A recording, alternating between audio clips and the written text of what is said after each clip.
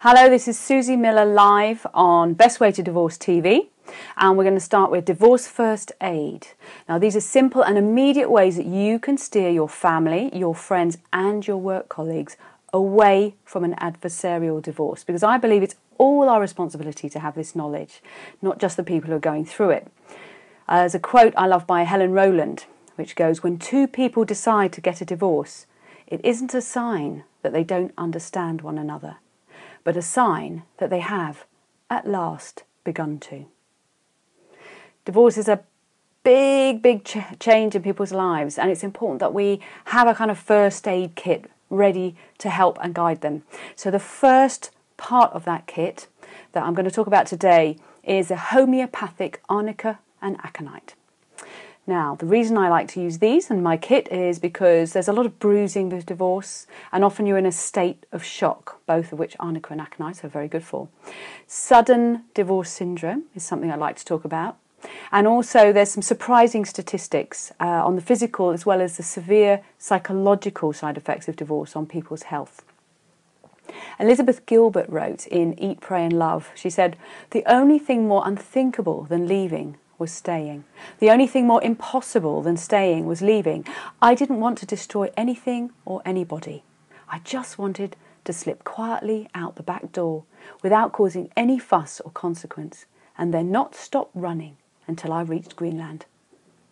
But there are consequences when friends, family or work colleagues travel the journey of divorce or family breakup, and there's always a bit of a fuss. So homeopathic arnica and aconite. Right, arnica is for bruising. Egos gets bruised, right? Egos, hearts get bruised. Aconite is for shock. I use this quite a lot when I was in the early stages of breakup. It was fantastic, actually, for stopping crying. You get fed up after a while. In fact, it was the only thing that really made a huge difference. But according to the article Sudden Divorce Syndrome by John Sedgwick in Best Life magazine, 1 in 4 men who were divorced in the previous year, they said that they never saw it coming. Only 14% of divorced women said they experienced the same unexpected shock. The term sudden divorce syndrome implies that women throw out their marriage as impulsively as they change shoes. A man may be shocked by the news that his wife wants out, but that doesn't mean she hasn't given him plenty of warning. It usually means he wasn't listening.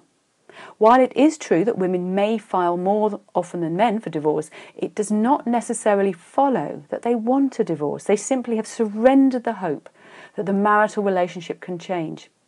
It is only after years of feeling ignored, devalued, invisible and unheard that women finally pull the plug and file for divorce.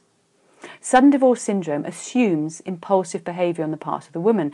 Nothing is further from the truth. Perhaps a better term would be shocked divorce syndrome. That certainly is an accurate description that these men experience who find themselves blindsided. Shock is the first stage you go through in divorce, so you may notice that friends, families and work colleagues who are going through this stage, it's as if it just hasn't quite registered yet, or they appear to be walking through a constant fog and to not really be their usual selves. It's really important to recognise this and not to expect the same level of performance at work or even as a friend. Divorce is a form of bereavement, and with the same intensity of emotional and psychological effects. Don't underestimate the impact of shock on the mental and physical health of people dealing with divorce. Dr. Ned Holstein, MD, is a Harvard-trained public health specialist and the board chairman of Fathers and Families, explains that there's a physical toll from divorce brought on by excess stress. He says that the 5 main causes of human stress are the death of a child, the loss of a spouse, the loss of a home, serious financial woes, and losing a relationship with a child. 4 of these 5 are involved when someone goes through a divorce.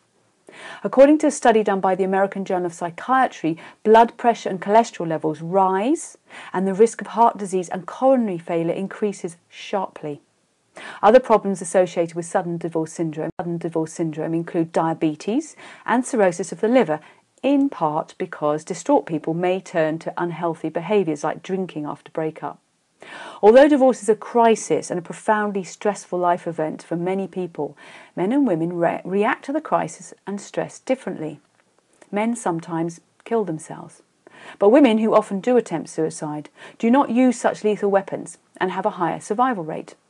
Divorce-separated men's suicides in the US have been estimated to be 14,850 per year.